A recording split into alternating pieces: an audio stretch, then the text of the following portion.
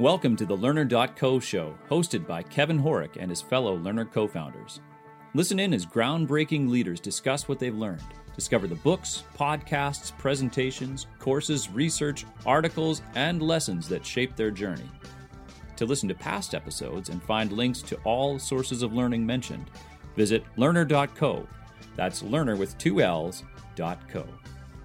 Welcome back to the Learner.co show. Today we have Supreet Raju. She's the co-founder at OneRare. Supreet, great to chat with you again. Oh, thank you so much for having me, Kevin. Always a pleasure. Yeah, I really think what you guys are doing at OneRare is really, really innovative and cool, and finally gives some really good context to blockchain and NFT, and I think could give our listeners some really good advice and thoughts around that. But maybe before we get into that, let's get to know you a little bit better and start off with where you grew up. I grew up in New Delhi, India. I did Very my cool. schooling, my college there. I'm actually a design graduate, so very left field for this industry. But yeah, I spent love that all though. my. I think the industry needs that. To be honest, I think every industry needs a bit of everyone to come in. Totally. So yeah, I kind of come from a design background and just been doing a lot in that all my life till I landed up in the blockchain industry. Okay, so what made you passionate about design at an early age? I was actually one of those kids who knew exactly what they wanted to do when she was 6. And so Wow. I decided I wanted to be a fashion designer, and that was it. And I kind of geared my entire school life to do that. You know, behind every notebook was a sketch, an illustration. I was so sure I gave only one entrance to the best fashion college there is in India. I got into that, and I thought I was set for life. Except that my first semester into that course, I realized this is not what I want. So yeah, I was one of those kids who knew exactly what they wanted to do till they didn't know anything about it. So I was the one struggling much later in life, I guess. So what made you dislike doing it and being in school for it? I think I just read school and I realized that there are people more creative and more passionate about it than I am. And I'm a strong believer that if I would not enjoy what I'm doing, or if I feel I'm inadequate at it, it wouldn't be the best fit for me. I think we are from a generation where the opportunities are immense. There is no clear structure anymore to education, to professions, to professional streams. And I thankfully came from a backing where my parents understood that it's better for me to find my forte than to fit myself into one. And so, yeah, I think just being in the fashion industry told me that I wouldn't be the best at it, and there would be somewhere else that my skill set would perform much better, and I would enjoy that journey more. Interesting. Okay. So walk us through the rest of your university, and then let's dive into your career and coming up with the idea for OneRare. Okay, perfect. So yeah, so I mean, I did not want to be a fashion designer, but I was fairly confident I wanted to do well. So I'm actually a gold medalist from my college as well. But I Very ended up cool. specializing in textile design. And I then gradually got into something called exhibition design, which was to organize events and spaces for companies, create a design experience which is based on visual interaction, and also be able to pass the message on, you know, what a company is trying to build to help the company communicate with the community, with an audience. So I was doing that for 10 years up till COVID hit. And then everything we knew of our lives and our industry shut down overnight. You know, being in the exhibition sector meant that, you know, there were no more public interactions. There was nothing happening anymore. It was a standstill. And that's when I started thinking about the next step. For me, that was actually a much slower transition into blockchain. I actually built an edtech company first, which I ran for about a year.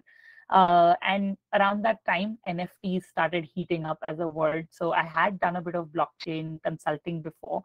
And when CryptoPunks came on the horizon towards January 2021, it felt like something creative is finally coming to this industry. And that's kind of how we started even, or at least that's how I started thinking about how I could be relevant to this industry. Very cool. So your co-founder, I think, is interesting who you chose. I want to dive a little bit deeper into that because I think there's some pros and cons, and I'm curious to know the pros and cons of working with your type of co-founder. Yeah, I think I don't know if I chose him as my co-founder first, but I definitely chose him as my husband before that. And I think over the pandemic, it just became easier to actually be working with your own husband because you're in the same space. You don't have to go to work. Sure. And so it does have its own positives. The main reason why we partnered up was actually because we were consultants all our life. For 10 years, he was a consultant, and so was I. We ran different startups. We could have partnered before, but this was the first time when our skill sets fit in perfectly. So I think rather than choosing my husband, what I actually chose for OneRare is the best fit for me, because I strongly believe that if you're trying to run a company, your co-founder should have a very varying skill set from what you have. And in our case, Gaurav is an engineer and he has an extensive background in marketing.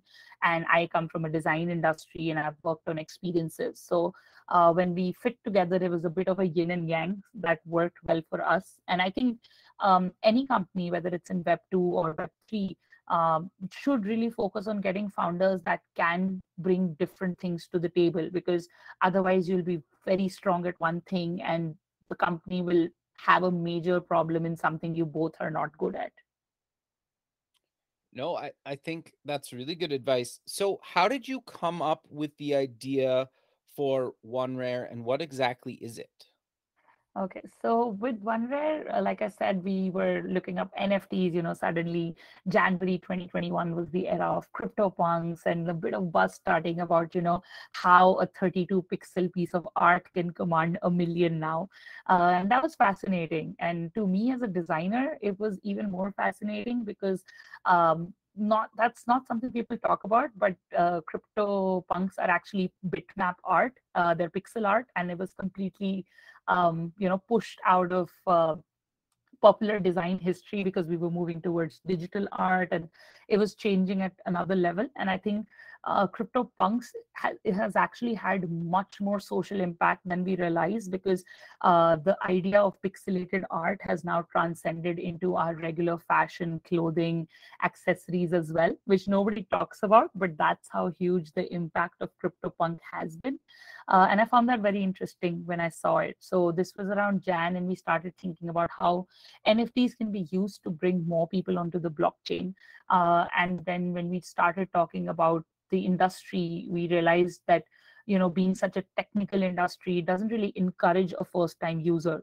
As a woman, as a non-tech person, as a teenager who's interested, there isn't enough clear information for people to understand. There aren't enough projects building for the new user. Everybody is building for the existing user. If you go and try out a game today, they auto expect you to know how to connect your wallet. They expect you to understand what staking means. They expect you to know the whole risks and rewards of playing a Web3 game. And I thought that was a bit too much, because we're a very new industry at the moment. And so with OneRare, the idea was to bring in food as a very simple verbal tool for communication. When we look at food, all of us have a favorite food. We have something that our mums made. We have a travel memory. There's just something so special about food that helps people feel more comfortable. So we thought, okay, we can do this. Let's bring out food NFTs, but instead of just putting out NFTs for the heck of it, let's do something a bit more. And so we came up with a very small game initially about how we need to collect ingredient NFTs to actually make a dish NFT. So let's say you want to get the French fry NFT. You need to collect cooking oil, potato, and salt, which is the exact same way we would do in our kitchen. And of course, in the pandemic, everyone was cooking. So everybody was very well aware about what each thing needs. So that was kind of the start of OneRare, where we thought that here's food, people understand it. Let's do something fun around food that allows people to kind of just see the basics of blockchain. Okay, so maybe do you want to give us the difference between an NFT, how that ties to blockchain, and then I know you don't really do crypto, but do you want to talk about that quickly, just how like the three parts of it? Because I think some people understand it and some people don't understand it at all, and then some people understand bits and pieces of it. Absolutely, no worries at all. I was actually that person who would not understand any of it. And so now I started creating simple life examples to kind of make things easier for people and for myself. So, in the Perfect. most simple of terms, blockchain essentially is a new technology that allows you to actually document a lot more. It's type of a ledger. Let's say you have a diary at home where you've been noting down your groceries of every day, you've been noting down each thing that you do. It's simply a record. So with that record, we can now harness more technology because you don't have to go storing things; it auto stores them for you. And so that is blockchain as a technology. When we talk about blockchains today, we hear the word Solana, Polygon, BSC. So these are all chains. And so what happens is that let's look at blockchain as a world, a virtual globe, if I will. And then there are different countries, so there's the Polygon country, there's the Solana country. And so you can choose which city you want to go build your house on. So you can build it on Polygon or Solana, whichever you like. And as any city in the world, as where we are, we then become inhabitants of that city where we follow their rules. We pay taxes, which we also call gas fees in our world as that. We basically do our transactions in their particular currency, which is the crypto that we have. And tomorrow, as we go along, let's say we are trading with each other or we want to exchange any assets, those will become NFTs. So, with regards to the world, that's how they connect. At a very, very simple level, an NFT is anything digital that can be recorded on your phone. It could be a photo, it could be a land deed, it could be a piece of music, anything that we have in our phone, a contact card, as simple as that. If you simply go punch it into the blockchain, if you go and note it into that diary that I mentioned, it becomes an NFT. So the key here is that every time you're going and punching it into the blockchain, you actually get a token ID. So there's a unique ID, which means that tomorrow in the world, wherever it may go, it will continue to hold that identification number, which allows us to always spot it. So when we talk about crypto, let's say you and I, Kevin, we put 1 Bitcoin each into a wallet. Now, when we want Okay. to take it out, we don't know whose Bitcoin was what when we withdraw one each from the same wallet. So that becomes fungible because we don't really know who put in which part of it, right? It's kind of gone mixed up. So those are fungible tokens. NFTs or non-fungible tokens are the exact opposite, wherein if you and I put in the same, let's say the same CryptoPunk, of course, they're not the same. So I'm looking for a better example. Let's say we put in two OneRare French fries into the wallet. Okay. Even when we take them out, their token ID would hold. So I would still know whether I have picked out the French fry you put in or the one that I put in. So you're Right. giving each particular piece of specific identity, which makes them an NFT. Got it. No, very cool. Okay. So, how has OneRare evolved over the last year to launching to what it is today? So actually, it's been a very, very interesting journey because now I can safely say that we have ridden the bull and we are now learning to ride the bear. And Awesome. across these 1.5 years, OneRare has evolved a lot as a product. So, like I said, we started as a very small NFT game idea. The core focus then became to develop an MVP because this industry is a lot more about words and a lot less about deliverables. And so we wanted to go to the market with something we actually have, not just a white paper that says that we will build this in 2040. We wanted to make something now. And so we built an MVP out by July and we took it to investors. We started showing it around to get feedback. And then that's how OneRare, brick by brick started building and expanding as we got more angels and investors. We realized that, firstly, the NFTs that we're creating, the French fries or the pasta, we need a use case for them. They need to be useful to people. Somebody needs to know why they're going to make this particular dish. And so we came up with the idea of our playground, where you could go play more games or access membership clubs using those NFTs, get the user more benefits essentially. As we went along, because of our angels and some people around us knowing other chefs and restaurants, we started getting pinged by the food industry about how they could come into this. And so we started building a program where, let's say, instead of French fries, they could be McDonald's French fries, incorporating brands and bringing their signature dishes as well. So that's how we started collaborating with chefs and restaurants. And then as we kept building it more and more, we realized the immense opportunity of bringing a traditional industry to something as radical as blockchain. And so after all the iterations and all the confusion I have just created for you, I can just reword OneRare as the world's first foodverse, which basically allows people to come into different zones and interact with the food industry.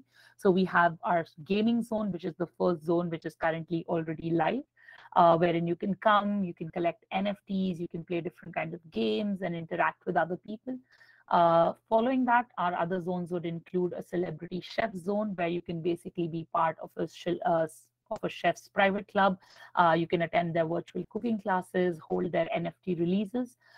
Thirdly would be the virtual restaurant zone, where you can come in and experience restaurants, place online orders, check out their new menus, and which is essentially great for home delivery kitchens and cloud kitchens, and people who want to showcase their brand ethos without being restricted by a physical space.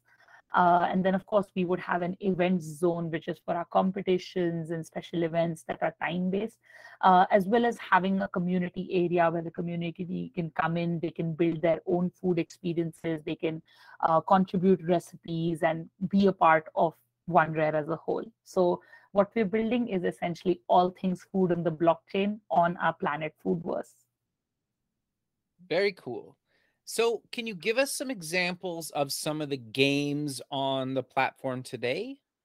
Yeah, absolutely. So we're actually already live right now. We are completely audited. For your audience, just in case, audit is a third party certification that you get, that you basically cannot be hacked, or you worked hard to keep the security of your platform intact. So we've already gone through that process. We are audited by Certic, which is one of the best in our field. And so we're actually ready to go to mainnet, and depending on market conditions and depending on how we can structure it, we'd like to have a nice little launch into our mainnet. So what you can go and explore right now are 4 different areas on our platform, OneRare.io. You can check out the farm, where you can stake your tokens. So we have 6 pools based on different themes, the same way we shop or the way we get ingredients. So we have Farm Fresh, which is fruits and vegetables. We have Sunshine Dairy, which is dairy based products, and so on. We have 6 pools. You can go and stake the ORARE token in any of these. And as your reward, you actually get ingredient NFTs. So we've actually created the world's first NFT staking contract, wherein basically you can stake the token, and instead of a token reward, just getting more and more tokens, you actually get ingredient NFTs. So you can use those and harvest those in our farm. And after that, you have 2 options. You can head to the farmers market, sell them to other builders, to other shoppers there, bid the price you want to, earn your money and maybe go back to the farm to stake more. Or you can go to the kitchen, where you can check out all our recipes, decide what dish you want to build, and build that out. So once you have your dish, you can head to the playground. We're actually just about to go live with our testnet for the food truck war game as well, which is our first game in the playground. So what you need for that is a dish, and it's like a 3-player game where you need to earn the most for your food truck. So as we go along, we will just keep adding more layers and more dimensions to this game as well, with booster cards, with more days and more options. But the idea right now is to kind of show people an MVP there as well. Very cool. Can you quickly explain what staking is, just for people that don't know what that means? Yeah, absolutely. My bad. I'm really sorry for No, it's good. It's good. But Staking in the simplest of terms, if anybody who's not been a part of blockchain, I can say is the same as getting a fixed deposit at a bank. We have all these offers and all these schemes that happen at banks, wherein if you come and lock in an X amount of money, that is good for the bank, that is good for the economy, and they reward you for that. So in the same way, in our world of Web3, if you're staking a token, that means you're locking it away.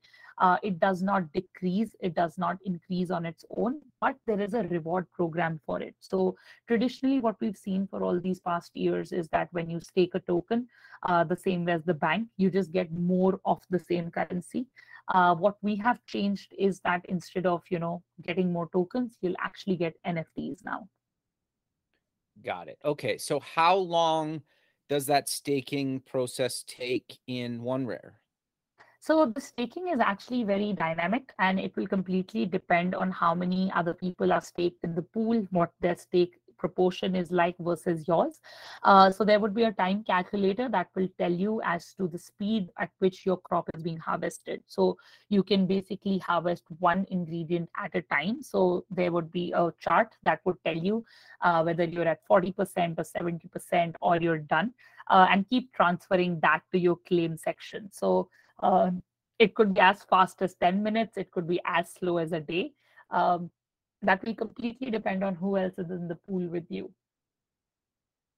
Okay, so it's basically similar to it sounds like you're trying to recreate kind of things that happen in the real world, but just basically all digitally in the food space. Is that a fair comparison? Absolutely. I think that the biggest lesson or the biggest sort of outcome of whatever is happening in the market right now, and what we do know of the blockchain industry, is that we need to stop using heavy-handed words. We need to stop using dousing it with heavy tech words and making our projects unappealing. At the end of the day, what we are is a food game. What we are trying to build is a good experience for people. Yes, it's built on blockchain technology, but every game, every software, every website that we access is built on certain technology. We don't go into the back end of those. We don't go around asking if PUBG or Call of Duty was built on Unity or Unreal. So I think the biggest outcome or learning for me, even from the recent conferences I've been to, is to actually focus more on the consumer enjoying the experience rather than trying to force blockchain tech heavily onto them. So I think with us, the idea is to tell people about this fun food game that has come, tell them things that they can relate to, rather than daunting with them with the task that, oh, here's your class 8th exam paper, go and study it, and otherwise you fail. No, I actually think that's really good advice, and for the crypto one that I always use is, well, it's like, do you have a Starbucks card, and have you used it in another country than it was purchased? Like, that's been basically a cryptocurrency for years. I know we don't call it that, but it's like, Yep. I've used my Starbucks card in, Canada, America. I've used it in Europe. Like, it's the same, right? Yep, absolutely. Absolutely. Right? And Yeah, so when you I use mean, things like, oh, go ahead, sorry. No, so I'm sorry. Please go on. No, go. I was just saying that that is the whole point right now.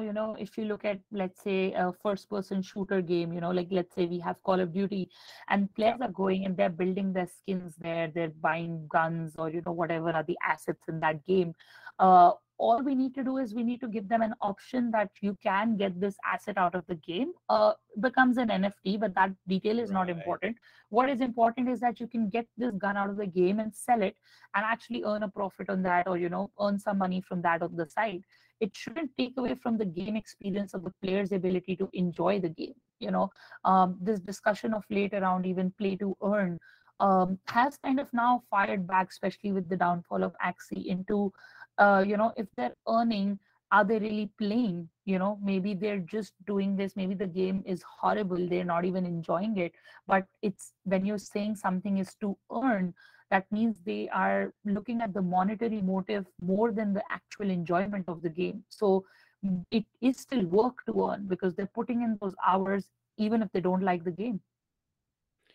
No, I 100% agree with you. And well, but you're also coming at it from kind of like a designer user experience type mindset, right? Where I think like a lot of people in the blockchain crypto space, NFT space, just don't think like that. Is that fair to say, or is that your kind of experience so far? Yeah, I think the industry is so new, to be honest, that Right. everybody, including us, everybody is trying what they think can work and what they foresee to the best of their abilities. But at the end of the day, I always laugh when I go to these conferences and somebody shakes my hand and says, "We've been around for 10 years," and I'm like, that is not possible because the industry has not been around for 10 years. So where were you? So yeah, it's so new. All of us are beginners, to be honest, at best. I mean, anybody who thinks they know it all, I would love to meet them after Luna. But yeah, it's such a new industry. We think we are doing a good job at what we are trying to build and the messaging we have. Some people have different opinions on the approach they're taking for theirs. I think it will take some time, but the focus or the prime motive everybody has right now is adoption from the real world. Like for example, if I focus on just the gaming aspect, the gaming industry is a billion-trillion-dollar industry at large, and that, I mean, not even 1% of that is the total crypto industry, the total blockchain industry. So we're so small in comparison that even if we encourage 1% more regular gamers to try a blockchain game, you've basically disrupted the whole market. Yeah, interesting. No, that's a really good way to put it.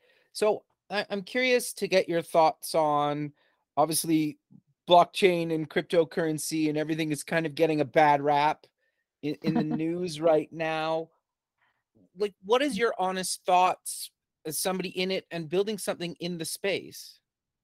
So I think a lot of words are used interchangeably in news and in general media, and that does cause a problem sometimes. Inherently, blockchain is a technology. It's not going up. It's not going down. It's just a Right. particular technology to build on. People understood the word crypto the fastest out of the blocks, because they could associate with crypto with quick gains, which made it sound a bit like the stock market.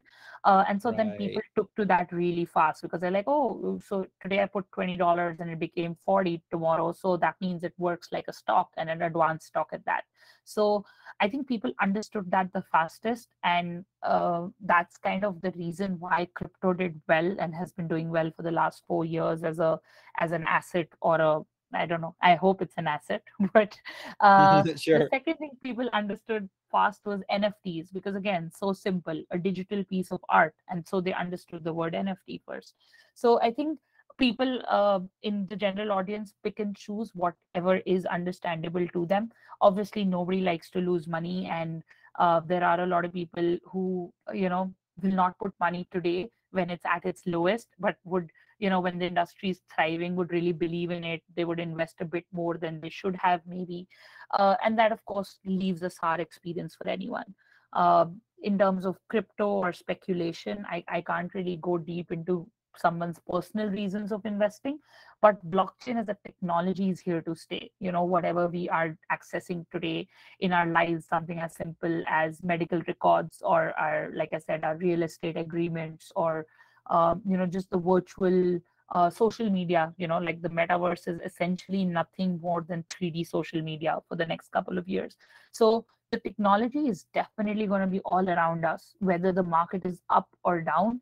The technology is not escaping us. And in terms of the bad rep, I think it comes from two things. Like I said, the first is the unwillingness, or the closed club that we have created within the industry, wherein we would people here enjoy making somebody else feel like they don't get it versus helping them get it. And that does Interesting. cause a problem, when the market goes down.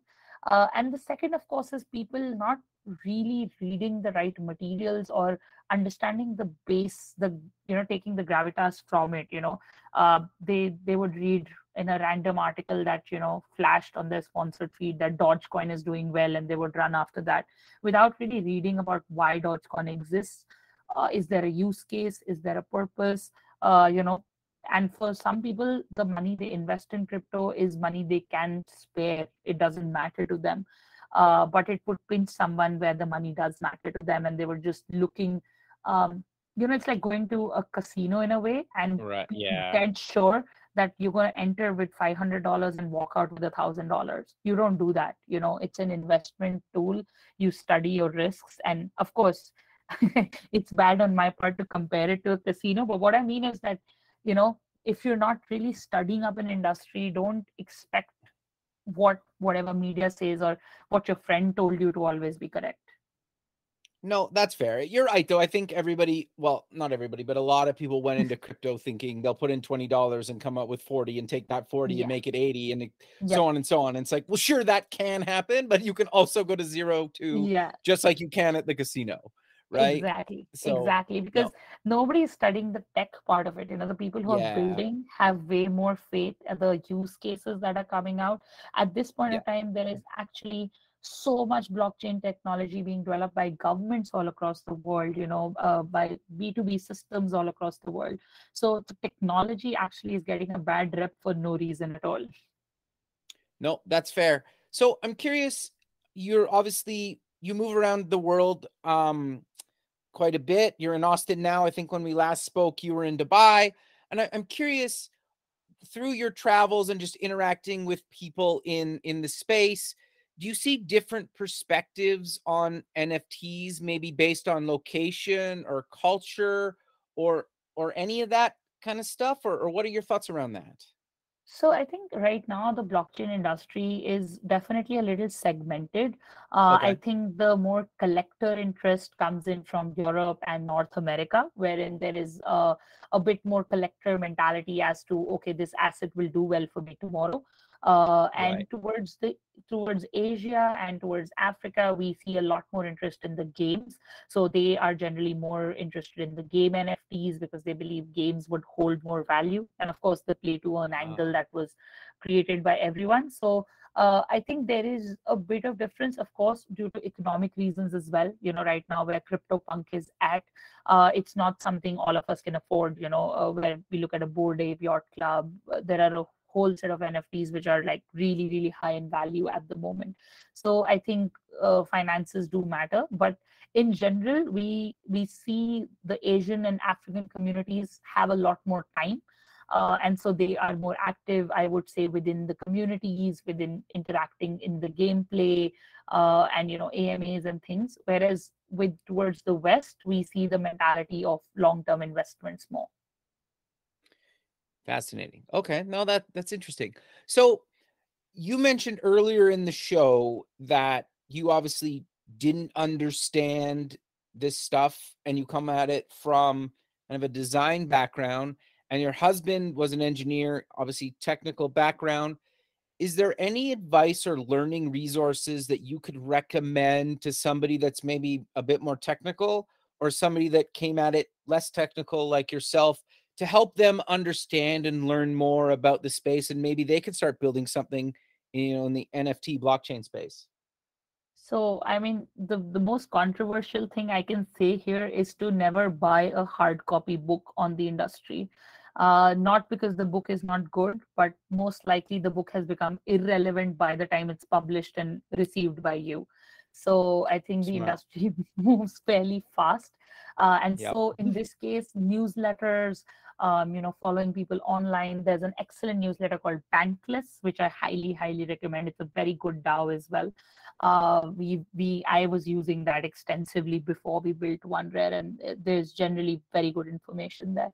And then yeah, I mean, essentially looking at people and seeing what they're reading. There's a lot that happens even within Medium now. A lot more crypto influencers are there, but in general, look at various kind of DAOs.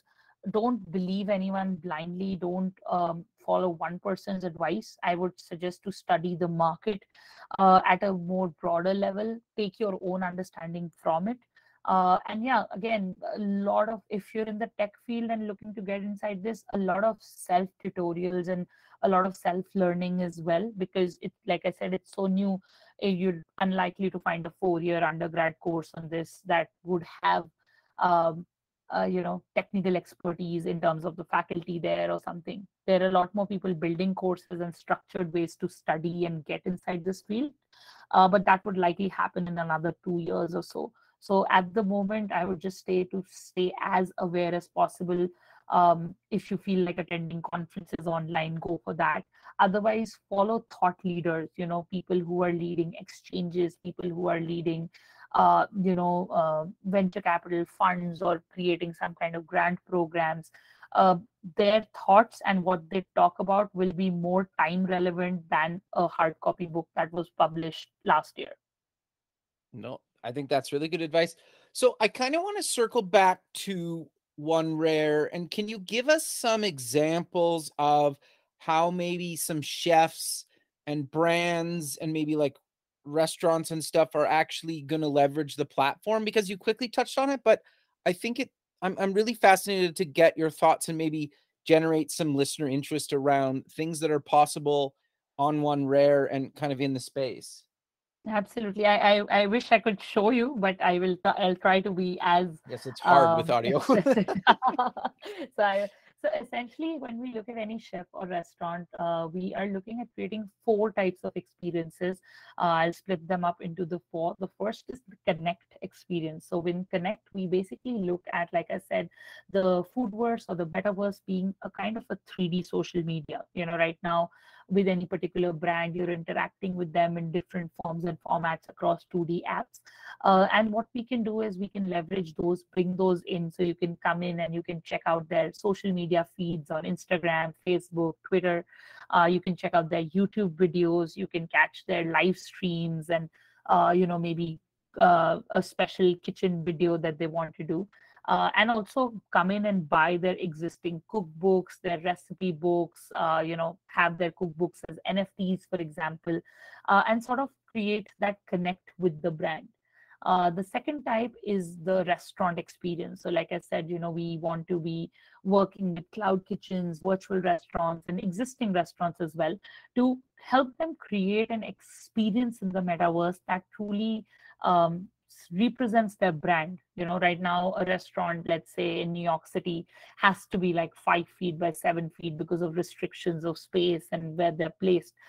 We want to completely disrupt that by letting people create what they want, wherein a user can come in, they can order online, they can check out the new launches, new menus, check out all the food in 3D, know what their order is going to carry out for them in a very simplified manner, and sort of have a better experience, maybe book a meal for someone else as well, look up table reservations, and so on. The third section that we have would be the game section, because right now, of course, gaming and interaction is a large part of any metaverse. So brands and chefs can come in and create a unique gaming experience based on their brand. So, for example, we have been working with a UK-based chain called A Rule of Tone, wherein we are creating a burger war for them, wherein two players can come in and work on creating the most number of burgers an hour. And then another thing we're doing with them is where players can come in and suggest recipes, and every month one recipe would be selected and incorporated into the menu, and the winning player can get a portion of the number of burgers sold. So bringing the community into the kitchens, into the gaming experiences.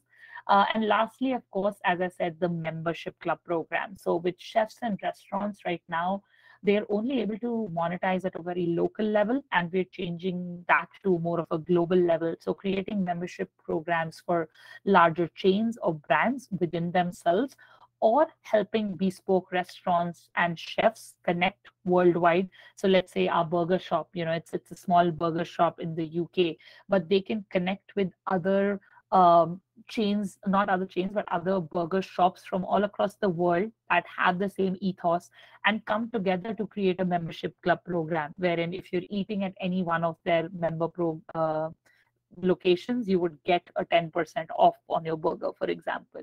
So with membership clubs, what we're trying to encourage is more patrons, more event-based interactions with chefs or restaurants, being able to attend their virtual events, and just having a more sense of belonging in the space, I guess.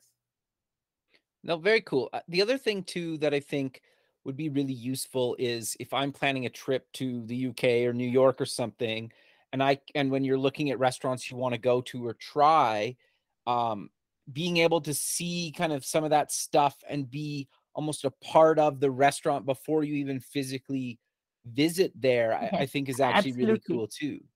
Yeah, absolutely. And I think the food industry is, of course, they're not the fastest to take to tech, but I think this Right. time uh, the tech will really, really drive their business forward. And so it's an excellent opportunity for them to realize the virtual potential of not replacing the real experience, but enhancing the real experience. If I come in, let's say for a simple table reservation, and I want to, like you said, right, you want to go to New York and you want to sit on a table that is facing Central Park because that's the experience you want.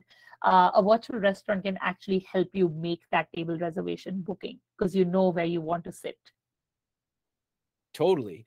Yeah, interesting. Yeah, and then well, the other thing too is I know so many people have those like beer apps that they track all the different beers they've ever tried, right? And you Yeah. could do that at a restaurant level or whatever, right? Like you're trying to try every burger in New York City or whatever. I don't know. Yep. It'd be Yep. cool. It's just cool Absolutely. that you're tying the digital world back into the physical world, kind of back into the digital world. Like they almost like pass back and forth, right? Yes, yes, absolutely. Like it's something as simple as how all of us have that one friend who has been wanting to open a food truck since they were 18, and all of us have friends and family who wanted to own a restaurant, but it's hard, Right. right? So with NFT, you can have a community-owned restaurant or a food truck wherein you pitch in a bit of an investment and you own a portion of the food truck. That gives you certain benefits as a member and gets you a part of the profits as well. So something so simple can actually help a restaurant owner or a food truck owner raise funds within 1 or 2 days versus going through a year-long process. No, that's very cool. And yeah, I think just that excitement and getting people in more involved is what I really love about what you guys are building with OneRare. Thank you so much. Thank you. So we're kind of coming to the end of the show. So how about we close with mentioning where people can get more information about OneRare and any other links you want to mention? Yeah, absolutely. So we are live on www.onerare.io. That's our website. And we're actually very active across our socials as well. So you can find us on Twitter as OneRare, or catch up with our Telegram or Discord communities. And if I may share the links with you, Kevin, Sure. maybe you can put them at the bottom of the podcast info, which can Sure. help direct some people more easily. But yeah, we're pretty much active across our website and social. So pop in to say hi. If you don't get it at all, pop into our Telegram community and we will definitely try our best to explain all this to you as well. Very cool. Well, Supreet, I really appreciate you taking the time out of your day to be on the show, and I look forward to keeping in touch with you and have a good rest of your day. Absolutely. Thank you so much for having me, Kevin. It's always super fun talking to you. Thank you. You as well. Okay. Bye.